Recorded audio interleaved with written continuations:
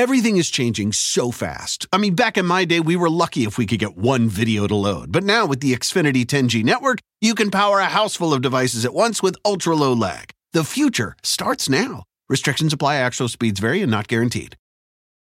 Listening to your favorite podcast? That's smart. Earning your degree online from Southern New Hampshire University? That's really smart. With 24/7 access to coursework, no set class times, and dedicated student support, you can go to school when and where it works for you. Low online tuition means you can even do it for less. And dedicated student support means we'll be with you from day one to graduation and beyond. Join a community of learners just like you. Go to snhu.edu today to start your free application. This episode of Clear and Vivid with Julie Andrews and her daughter Emma Walton Hamilton is brought to you by our presenting sponsor, Discovery. For more than 30 years, Discovery's global networks have been helping hundreds of millions of viewers understand their lives, their communities, and the world around them. From science and nature to food and lifestyle, and now the world's biggest sporting events and greatest names in travel and documentary films.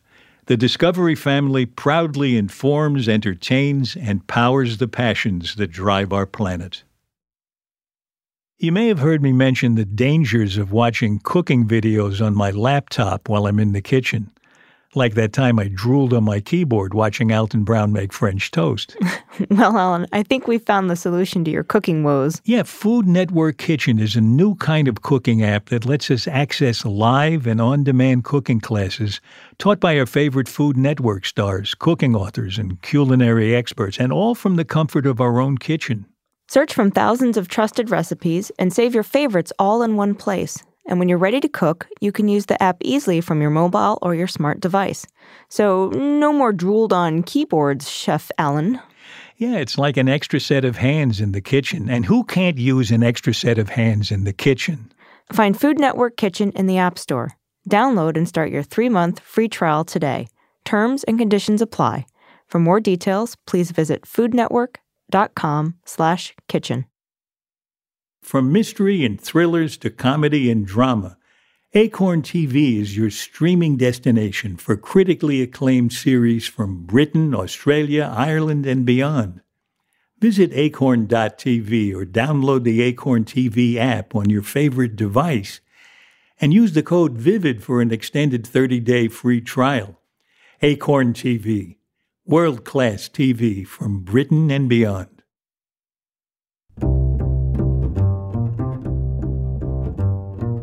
I'm Alan Alda, and this is Clear and Vivid, conversations about connecting and communicating.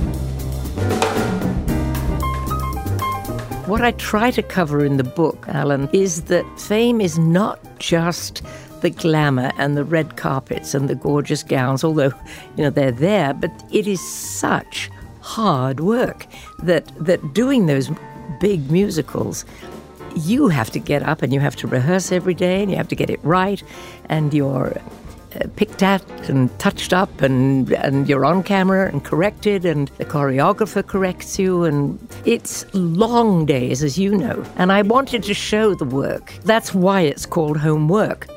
That's the unmistakable voice of Julie Andrews, talking about her new book, Homework, written with her daughter, Emma Walton Hamilton. I sat down with Julie and Emma for a conversation about both the extraordinary career their book describes and what it was like to collaborate on it as mother and daughter. Julie and Emma, I'm so glad that you could be here with me today. This is great. And your new book, Homework, begins with a very interesting poem that you wrote, Julie, that I think sets the tone. Would you mind reading that for me? No, I wouldn't. I'd be delighted. Here we go. I know that I am all that I am, and all that I am is full and ripe. All that I am is standing still, waiting and watching and bursting with life, holding the straining seams of my skin, my passion and wit and my sanity in, waiting for someone to soothe and to say, I understand, you're home. Home. That's really the theme of both of your books, the new one and the one you wrote before, which you called Home. and now it's home work. It seems to me your life has been work combined with home and home combined with work. And trying to make a home wherever I was or am. So what is home to you? I mean, the poem you wrote sounds like home is more a sense of understanding than a place. Well, a feeling of warmth and safety and people around you understanding and not being out there in the wilderness, perhaps. I did a lot of touring on my own when I was 15 years old in England. I toured endlessly around England. You were traveling alone? Yes. In those days, I believe it or not, I was. Well, sort of alone. In other words, my parents couldn't join me at times. Sometimes they did because we performed together at times. But when I was out on my own, they mostly would ask somebody else on the weekly bill, let's say the local, the comedian that was topping the bill, yes. would they just keep an eye on me? And they asked the comedian to do this? Well, and his lady, yes. And there were some very pleasant and unpleasant things that went on. But really, it was an odd mixture. And eventually, for a while, I did have a tutor traveling with me because I couldn't go to school and I didn't have any schooling really. You were sort of trapped by your talent in a way. Well, and necessity. I mean, my parents didn't have any money really, although they worked in vaudeville and they tried very hard. But there were, my mum had 3 boys. I was the eldest. And so I really had to work for us all to survive. And you began working at what age? My real huge debut was when I was 12. They discovered when I was about 7 that I had a freak singing voice. It was like 4 octaves range and incredibly thin and white and squeaky, but I could do calisthenics of cadenzas and all kinds of things and hit high notes that only dogs would respond to, in the neighborhood. So you never had to have a pet? No, I did, and we had to shut him out of the practice room. But truthfully, that was at the age 12, I was sort of asked to be in a London review, totally something that I shouldn't have been in, but it was like I was this great gimmick. I ran up out of the audience to accept a gift or a balloon, as a lot of other children did. And I was sort of the last one on stage, and they questioned me, and what do you do? I sing. Would you like to sing for us? Oh, yes. So this was all a put-up job. A put-up job, but I was the last one up on stage, and then I sang a very difficult aria, the Polonaise from Mignon, bastardized and cut so that all the good stuff was left in and the boring stuff was left out. And it stopped the show on opening night. The whole audience just stood up and rose up and wouldn't stop applauding. And I then ran off through the audience as if I was still a member of the audience. And that was the beginning of a career that then began. I began touring and doing other radio broadcasts and endlessly touring around England in silly reviews and not knowing what I was doing and trying to be reliable and grown up and press my own costumes on Monday night and putting my band books down in front of the maestro every Monday. You had to deliver like an adult while you were still a kid. Yes, and sort of take care of the family as well. Keep an eye on them. And that's why I was always, because of so much traveling, to get back to the word home, it apparently, my parents told me oddly that it was the first word I ever said. Home? Home. We were driving in our old Austin 7 or whatever it was. I was sitting on my mother's lap, and as we pulled into our tiny little patch of concrete, which they called a driveway, I said the word, questioning, home. And my mother couldn't believe that I'd said it at a very young age. So they drove all the way around the block again. And as I came in, I again said home. And it's because whenever she arrived home in the car with me, she would say, for my sake, here we are, home, and so I picked up on it.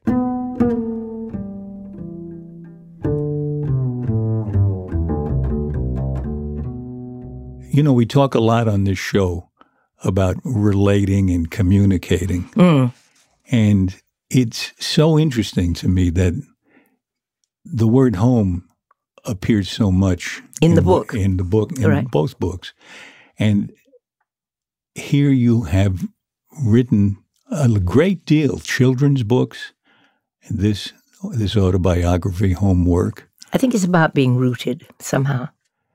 And you've written it in collaboration with your daughter, Emma. Emma, what's the collaboration been like? I mean, how hard is it to collaborate on a piece of writing about someone where you have to tell her story, help her tell her story from her point of view?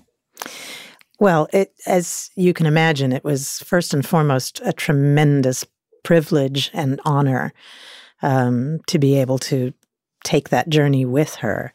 And my job was to tell her story from her point of view and not interfere with my point of view. Yeah, so I'm wondering about those little sessions in between. Mom. Yes. Well, there was a lot of that. There was a lot of that. There was a lot of Mom. Yeah. But it was, you know, we've written over 30 books together as collaborators in children's publishing. Right. Children's books together. And of they've course, been very successful. Well, thank you.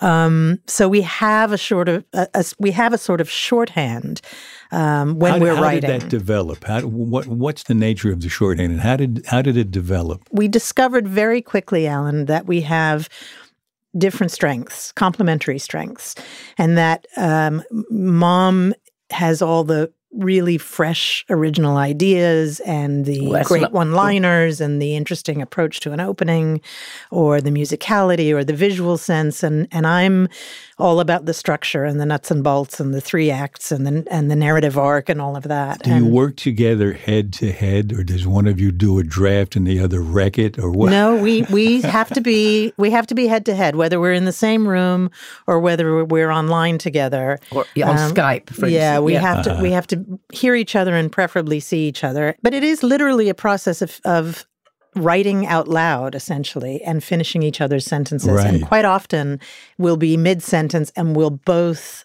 finish the sentence simultaneously. So how has this affected the mother-daughter relationship? Has finding a way to work together changed the way you relate to one another as mother and daughter? I don't think it's just deepened and warmed and matured our relationship, but there was always that very, very warm connection, even at the most difficult times that I do write about in this particular memoir.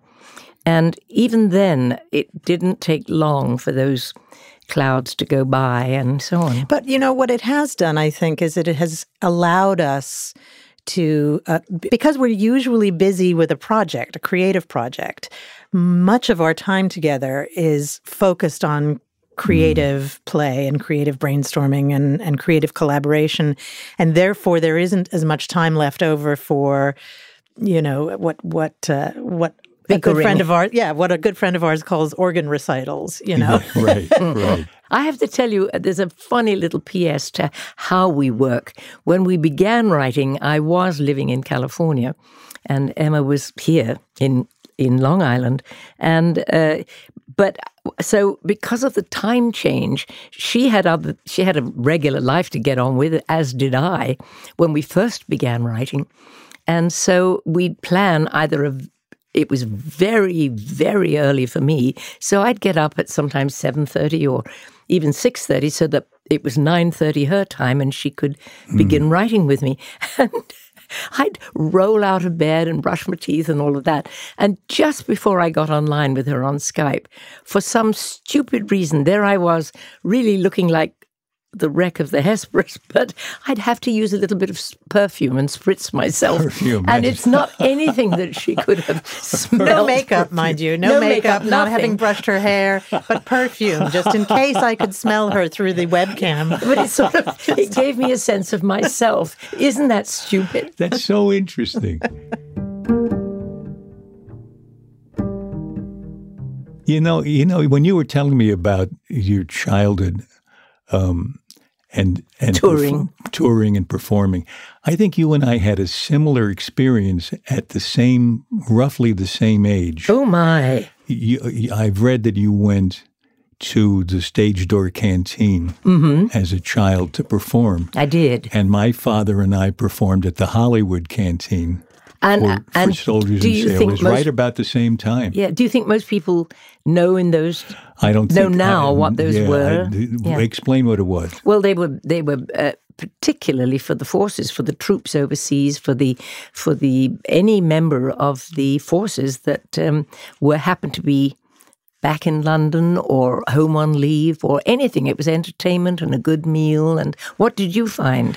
We would be performing for soldiers and sailors who were on their way to the Pacific. Yes.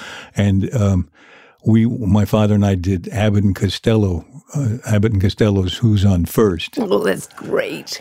It was my realization that I wanted to perform. I was nervous backstage, shaking with fear before I went on. And as soon as I got into the spotlight, I felt warmth from the spotlight. And then when I got that first big laugh, that was it. Carol Burnett says the same thing. She's told you, I'm sure. Emma, you had, it seems to me, the problem that some members of my family have had, my grandchildren, of growing up next to somebody who's really famous, really well known. And you've had to make a life of your own, and you really have. You teach at Stony Brook University. Tell me about that. First of all, I will say that Mom made a tremendous effort when I was young, when my step-siblings and half-siblings and I were all young, to create as quote-unquote normal a childhood and environment for us as possible, given that we were, to create a home, exactly.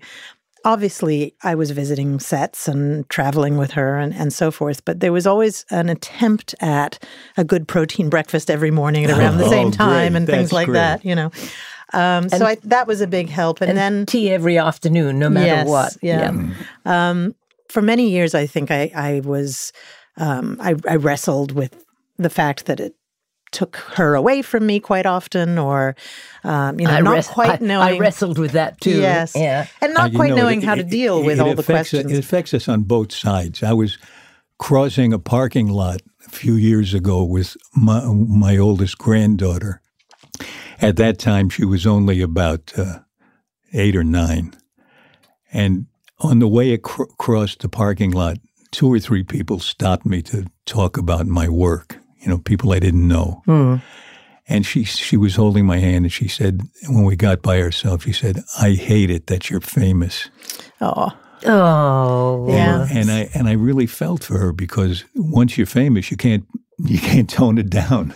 Well, I tell this funny story of being in a department store right after Mary Poppins came out, and I think I was about 3, and I wasn't with Mom. I was with my nanny at the time, and the children's department, they had set up a whole Mary Poppins display because the movie had just come out, and there were all these life-size cardboard cutout figures of Mary Poppins, and I vividly remember pointing to them and saying, "There's Mommy," and suddenly being aware that these 2 women who were shopping in the department turned to each other and said, "Isn't that sweet? That little girl thinks her mother is Mary Poppins," And that was the first time it kind of registered for me that there was something different about my mom, Yeah. But there was a point in my life where I where a good friend of mine said, it's a gift that you've been given, that you are the daughter of this extraordinary figure in people's lives. She is beloved, she is cherished, and you need to wear the mantle with pride.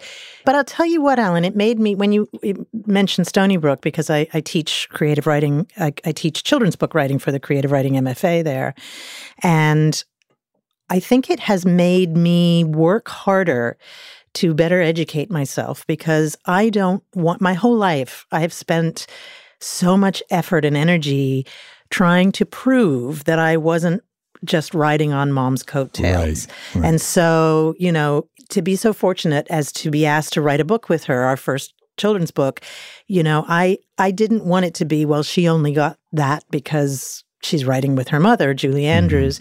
So I went out and steeped myself in craft and learned everything I could about writing and, got an education in it myself to the point where I can now teach it, because it matters to me that I stand on my own 2 feet. And imagine the gift that it is to me, because she is the nuts and bolts of everything we write together. And I couldn't now, I don't think, write without you, darling. I really feel that. Well, we depend on each other that way. We really do. As you talk, it reminds me of how most people don't think of fame as anything but something good. And there's plenty of good about it. It helps you get more work and that kind of thing. People know who you are. Sometimes it helps you get a table at a restaurant. There are good things about it, but you have to get used to it. I had a real problem when I first became really well known because of MASH. I had night terrors for 6 months because people were pulling at me in the street, and that's right, really plucking strange. at you, and plucking at my arm, and that's right. I often thought it would have been a good idea for people who are newly famous to have a support group of people who have already gone through it and help you make the adjustment. What did you go through, Julie, when you first? A lot of that. It hit me like it was like I'm not knocking it. Here I was given these wonderful roles of Poppins and Sound of Music and so on, but people began to recognize me, and then, as you say, it becomes almost like a kick in the solar plexus, or it comes at you like a freight train in a way, because you're not anticipating anything like that. What I try to cover in the book, Alan, particularly this book, is that fame is not just the glamour and the red carpets and the gorgeous gowns, although, they're there, but it is such hard work that doing those big musicals, you have to get up and you have to rehearse every day and you have to get it right, and you're picked at and touched up, and you're on camera and corrected, and the choreographer corrects you, and it's long days, as you know, filming is. Yeah. And I wanted to show the work. It's hard. And that's a real contribution. Well, that's why it's called homework, because I do try to make a home wherever I am, and home was as much the theatre for me as a youngster as it was real home. And wherever I went, I tried to make it feel comfortable and easy, although it wasn't. But it's the same now that, this second book called Homework was all about the same kind of thing.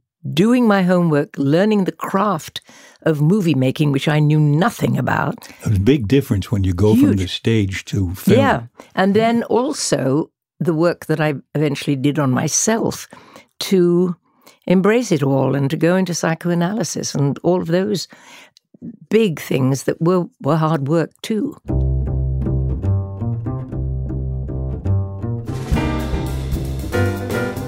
After a short break, Julie tells me about a botched operation she had that destroyed her singing career, and how it was both a trauma and an opportunity.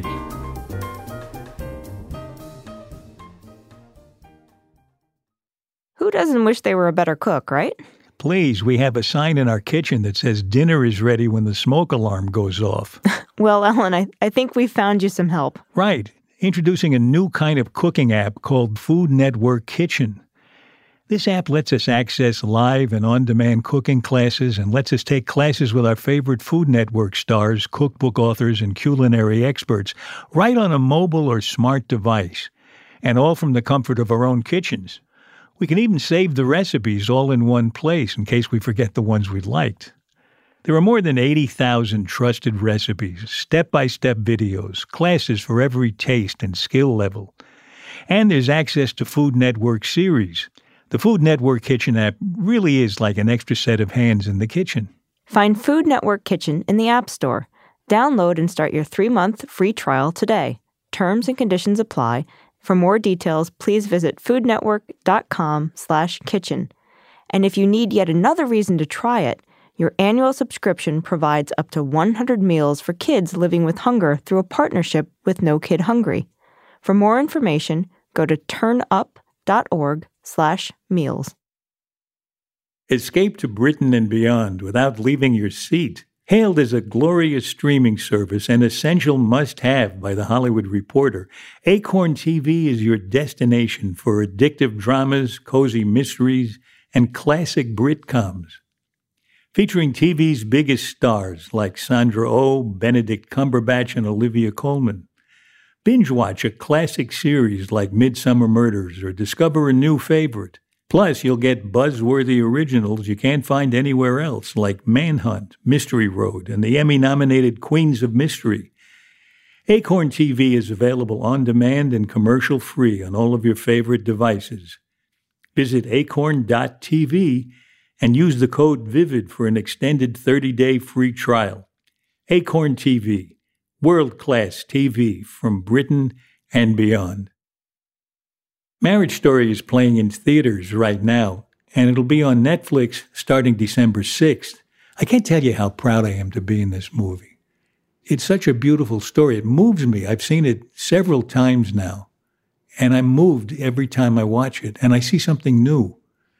The amazing thing that Noah Baumbach has done as a writer and as a director is that he's telling a story about two people who love each other even while they're getting a divorce, which is a harrowing experience for both of them. It's really a love story. And I think that's why it's called Marriage Story, not Divorce Story, because it really is two people working the most difficult thing in their lives out. I loved working with Noah, and I loved working with all the people in the film. Scarlett Johansson and Adam Driver, I really think are going to be there. We're going to be watching them at award time. They're amazing in this movie. If you want a really, really good emotional workout and a few good laughs, take a look at Marriage Story, coming to Netflix on December 6th. This is Clear and Vivid, and now back to my conversation with Julie Andrews and Emma Walton Hamilton. I was interested in the Homework book in that it's based so much on diary entries that you made.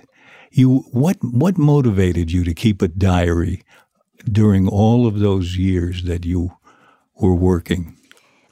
I used to keep one as a child because, of course, I was up to London every day, and it was more a kind of grading myself. How did I sing tonight? How did I perform? And you know, a great deal of those diary entries were, and then I ate, and then I slept, and then my brothers teased me, or I had to look after them or something. That must be fascinating to look back on now, to see what you as a child thought was worth putting down. I know, stupid stuff.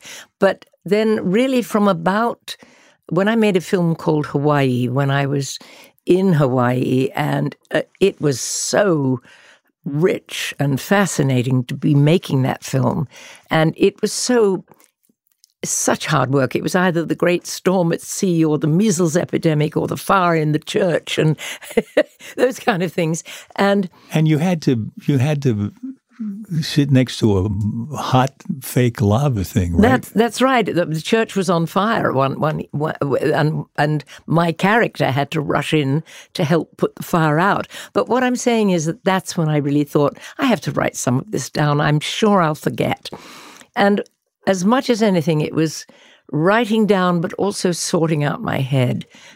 So it cleared my head and left room for other things once it was on the page. You had also just started therapy at that point, and I think that might have been part of the inclination towards self-reflection as well. Well, I think it was more, it encouraged me to write it, but it was mostly to get out of my head the things that were tearing around in my brain on so many levels that it was, if I wrote it, it was there, I knew it, but I could get on with the everyday living in a way.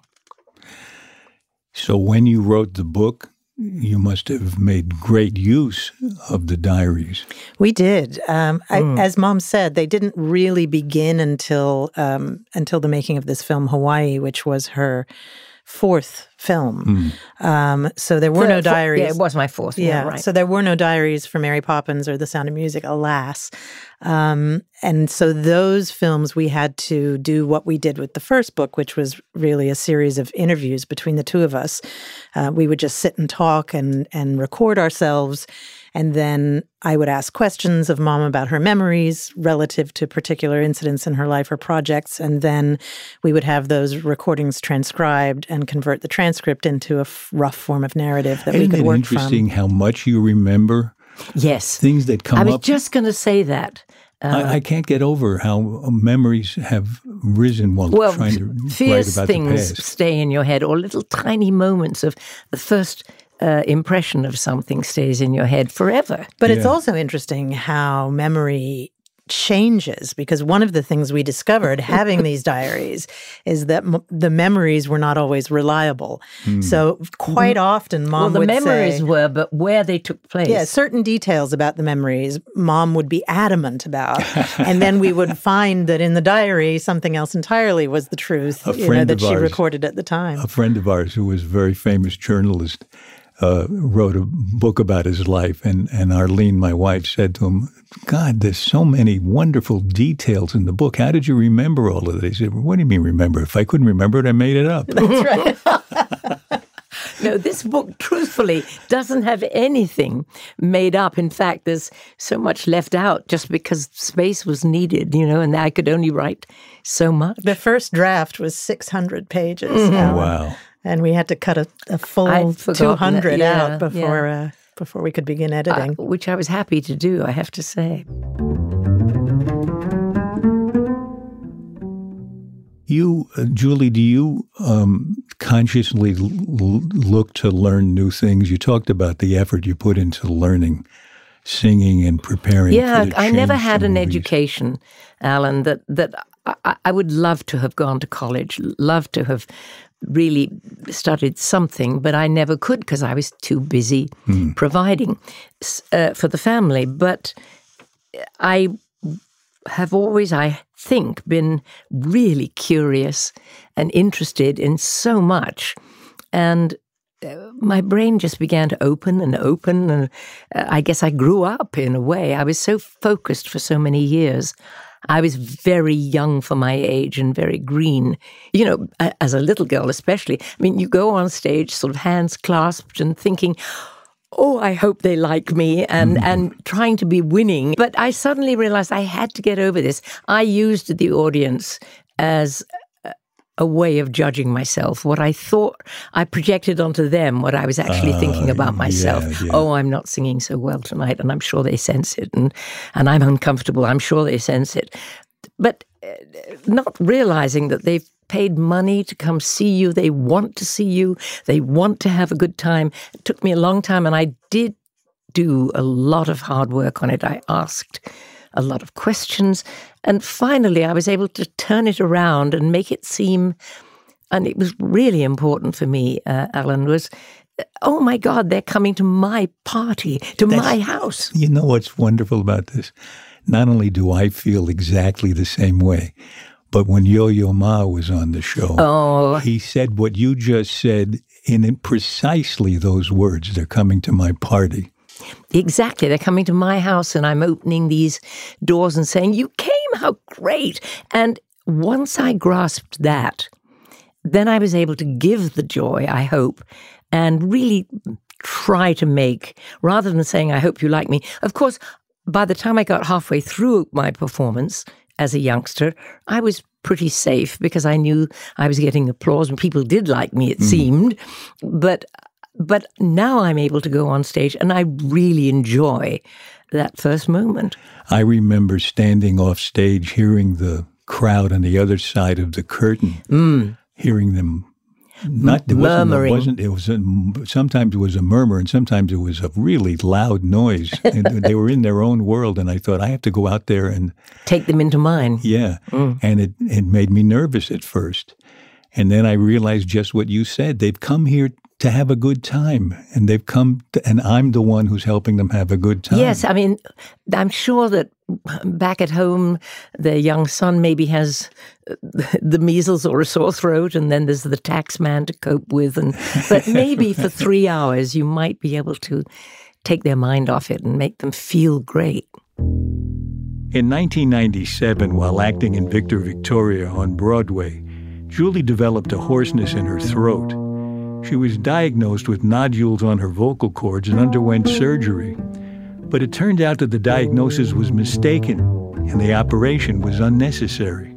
I didn't have to have the operation. That's the heartbreaking thing.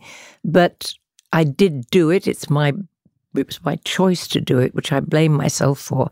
But I thought for a year there was great mourning on my part because my throat was so damaged from the operation. I felt my voice was my total identity, and I had to do a lot of work on that. Oh boy, that's a really tough position to be in. And I know other people, of course, that have also lost their voices and felt the same way. It's a scary thing for any performer. Yeah. Every time, for years, and I don't sing. I sing when I have to if they have a gun to my head. For years, I would, when I would get a bad cold, the first thing I'd think is, well, maybe I could become a mime. Mine was, well, I'm going to be a bass, so I might as well try to embrace it. Because the voice goes all the way down. Yeah, but here you had, from the time you were a child, the singing voice meant so much to your identity.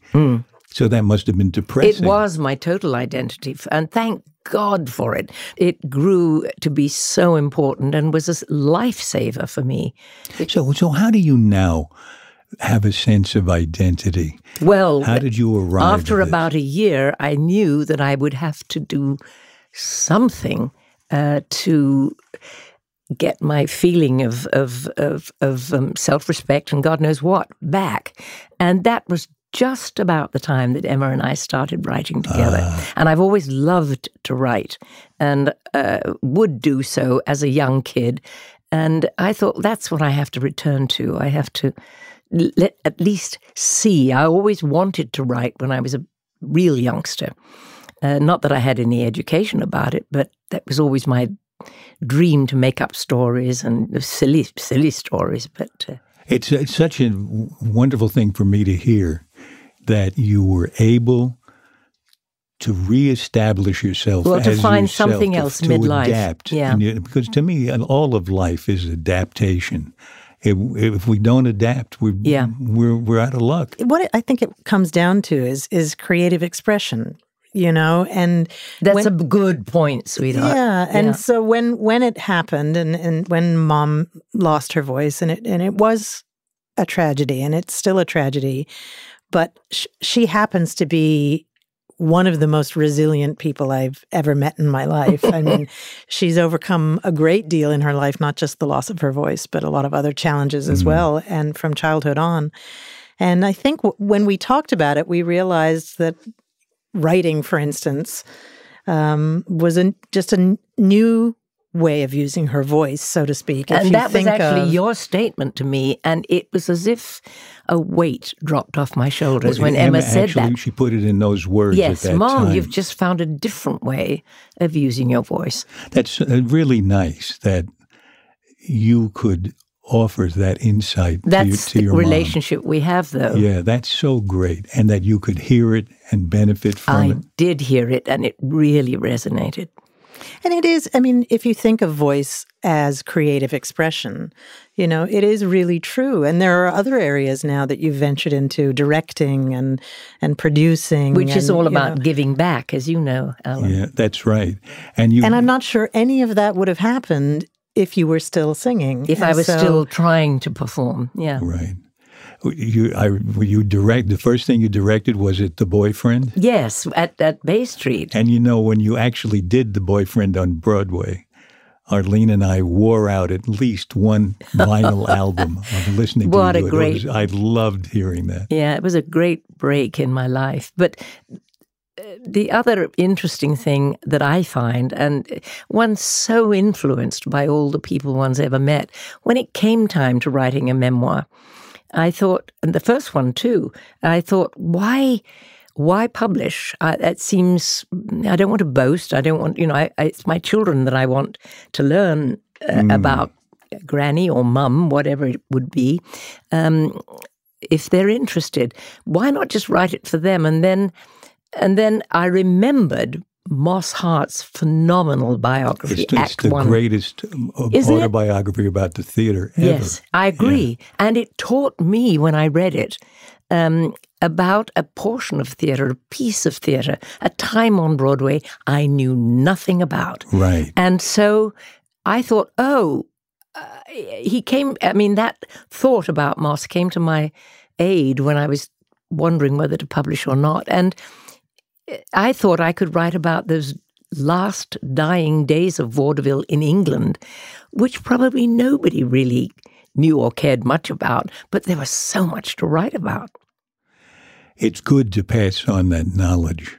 It's when I've reached the age where I've seen in my life and been participating in the death of burlesque, the death of vaudeville, the death of movies, the death of television. Yes. It goes on and on. I'm with you every step of the way, Alan. Well, when you were talking about your experience with the doctors in your throat, I was thinking of a theme that seems to run through the book, Homework, which is your experiences trusting people you don't know. Yes. Well, tell me about what an how interesting that's been a question. problem. I don't think I've ever been asked that, Alan. That's well, you of all people would understand. I was so young, as I said, so green, and someone like, well, really the boyfriend was its own experience and a wonderful one, and I learned how to do some comedy and how to begin to get some laughs every night and what it took. And it's not the laugh, it's the setup and all of that. That's great. Yeah, but really, My Fair Lady was the great, great learning experience. And Moss could so easily, as our director, could have sent me home because I wasn't really a good actress. I could sing, I could cut it vocally, but I couldn't act Eliza, and I was a terrible Cockney and God knows what. But Moss, because of his upbringing and his tremendous poverty and need to find himself, which I discovered in his book, I realized that he must have sensed something in me or was too kind. He had empathy for where I was as a young performer. And my God, I loved that guy. And he was so good to me. He didn't pull any punches, but he gave me that lifeline that I needed. Well, unfortunately, they're waving at me from the control room, though our time is up. I've taken all my daughter's time up. And, not at all. And yours. No, I think one of the things I wanted to explore was the relationship, the mother and daughter relationship. And without even talking about it, you've given us a picture of it, which is really lovely. Mm. You collaborated in this conversation beautifully. Something we do to end each show, I hope you're game for it, is 7 quick questions that invite 7 quick answers. And they're not embarrassing, but they have something to do with relating and communicating. For instance, and either one of you can answer first. What's the hardest thing you have ever tried to explain to someone?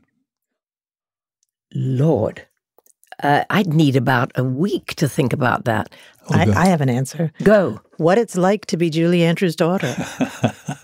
Yes, go for it, darling. No, that's my answer. That's the answer. That's the hardest thing I've ever tried to explain. So, Julie, you can keep thinking about that and come back next week on the show. I'd love to. Give me another one. How do you tell someone they have their facts wrong? I have no compulsion about that, or Emma will tell me that I've got my facts wrong. And Mom, it's here in the diary. You have to follow the truth of that. You wrote it. Oh, okay. But it's either one or the other of us is usually. Generally, I think your strategy is to apologize first and then correct them. Yes. I'm sorry, but, Interestingly, you've answered each other's question. But the other thing is that you are wonderfully firm about making me stick to truth. And I it's not that I embroider it. I do try to Well, tell we all truth. remember things differently. Slightly Claudia. Every time differently. you remember it, you change the memory. But as I say, she's so great, and I'm so grateful. Can you imagine, Alan, to have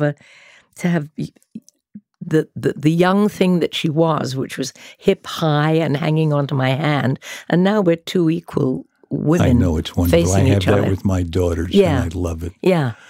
Okay. What's the strangest question anyone has ever asked you? This is funny. I remember it vividly.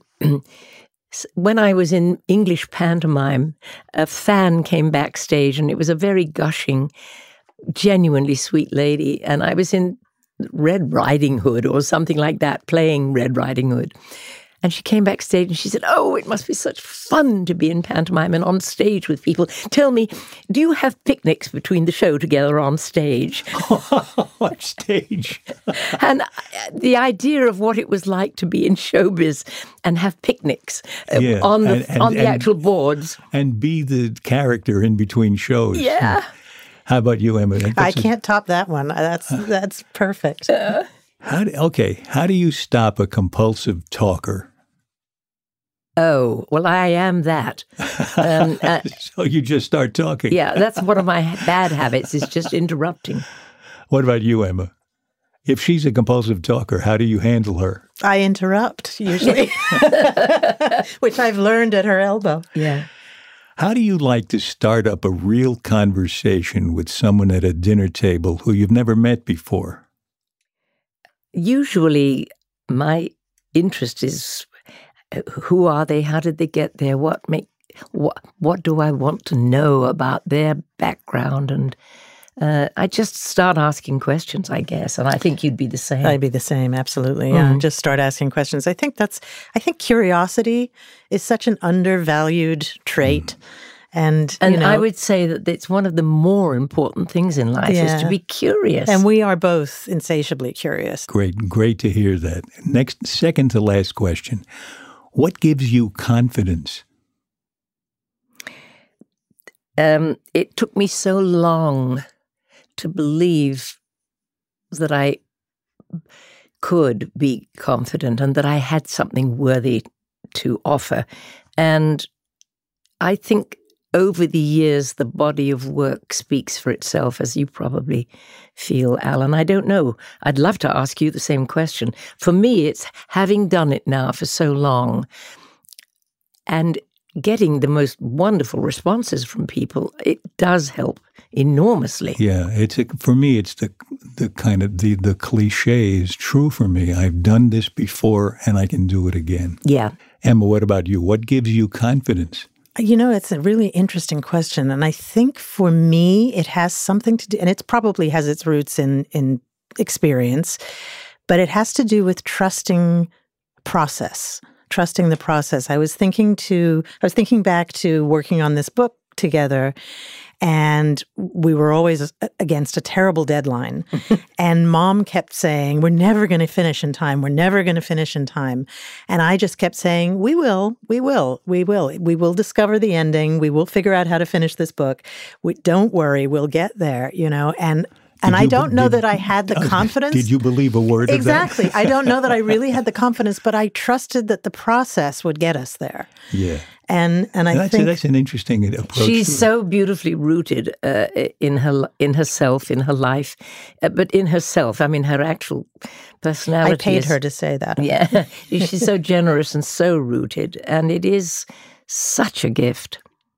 Okay, here's the last question.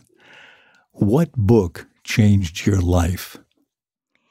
Do you want to take the first go at it and I'll take the second one, darling? For me, it's easy. Yeah. Okay, this is embarrassing, but it was a book from the 70s by Hugh Prather called Notes on How to Live in the World and Still Be Happy. And it was a beautiful meditation essentially on forgiveness and on love. And that book somehow came along at a right moment in my life where it just, my whole perspective shift from one of being slightly self-absorbed and more self-turned in to outward looking and to a thought of service and making a contribution. That really does sound like it. I'm going out to order it right away. It's old. It was, it was written in the 70s. Say the name of it again. Notes on How to Live in the World and Still Be Happy. How about you, Julie? Mine was a children's book that was a huge influence on me. My father took me when I was like 9, I think, to one of the great bookstores in our village and was looking for a book to buy for me. And he found this and said, I think you'll like it. And it was a little tiny book called The Little Grey Men. It had beautiful lino cuts and woodcut illustrations. It was such a nature study that I was immediately taken into the wonder of detail, and because it was easily absorbed by me at age 9 or whatever, it opened my head to the wonders of nature. And I must say, really influenced the first book I ever wrote, which was Mandy.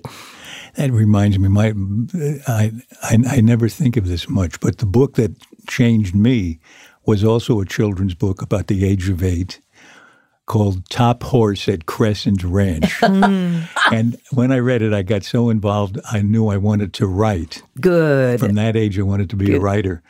And I got very creative, and I wrote a story called Not the Top Horse at Crescent Ranch. Brilliant. Thank you so much, both of you. It's been such a terrific pleasure. What a treat. Really fun.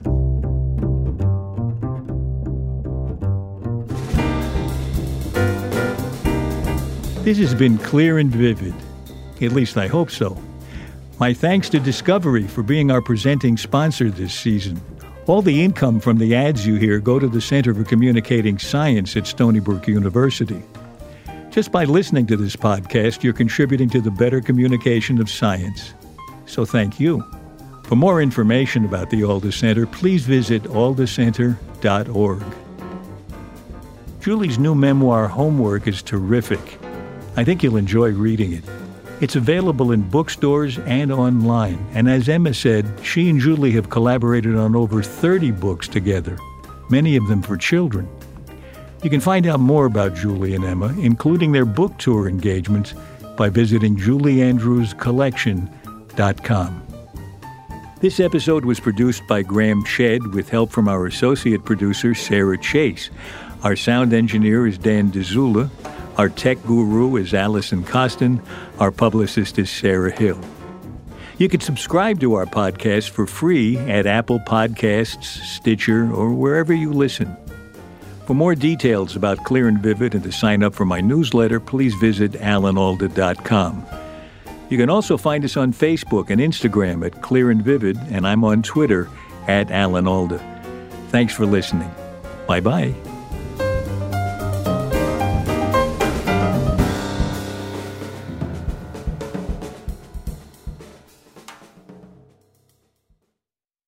This winter, if it gets really cold and you want to cozy up to a nice, warm movie, take a look at Marriage Story. It's coming to Netflix on December 6th.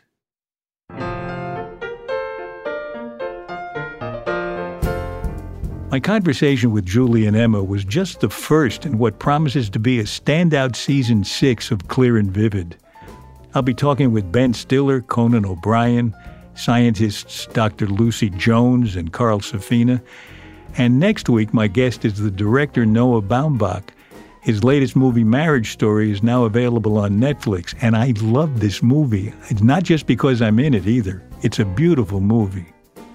Noah, I'm so glad you're on the show with me. This is really fun. It's the best. This is like what I would like to be doing all the time, is talking to you and having a real conversation. Oh, that's nice. Noah Baumbach, next time on Clear and Vivid.